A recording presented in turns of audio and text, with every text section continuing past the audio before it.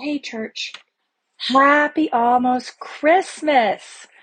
The next time the Devos start again, Christmas will be over. So I hope everyone has a good Christmas with friends, with family, with coworkers, however you are choosing to celebrate Christmas. I hope it is good, and I hope it's refreshing, and I hope it's just a good time of remembering and being thankful for how much we have and how much the Lord blesses us with.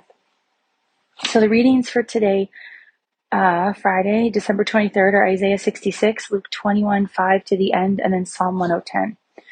And I had really hoped, even though I've been reading these passages all week, that it would have been, some glorious Christmas passage where there was much encouragement and much rejoicing. But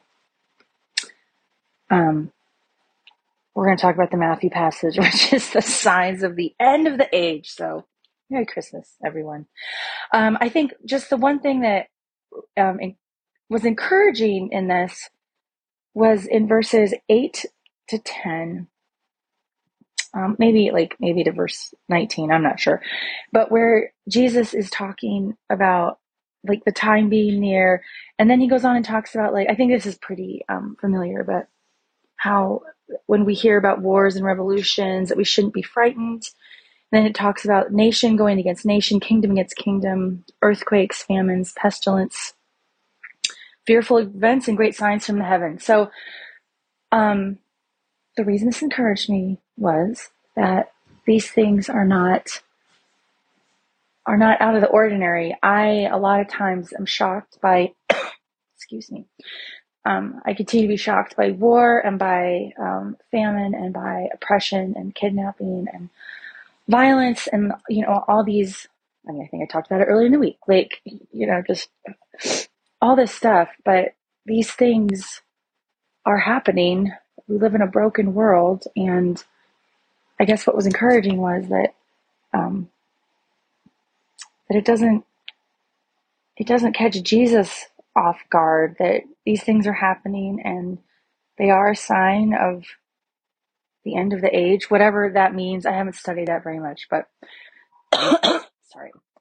But it was just encouraging that I shouldn't be shocked when these things happen, even though I still am, and I'll probably still struggle. But anyway, Merry Christmas, everyone.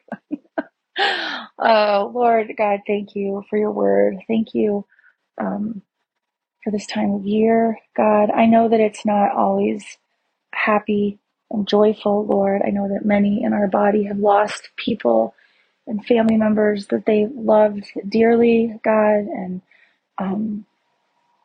I just pray that you would hold those people especially close this year, God, that you would be near to them, draw near to them, that as they are missing those people, God, that you would just make your presence especially known to them.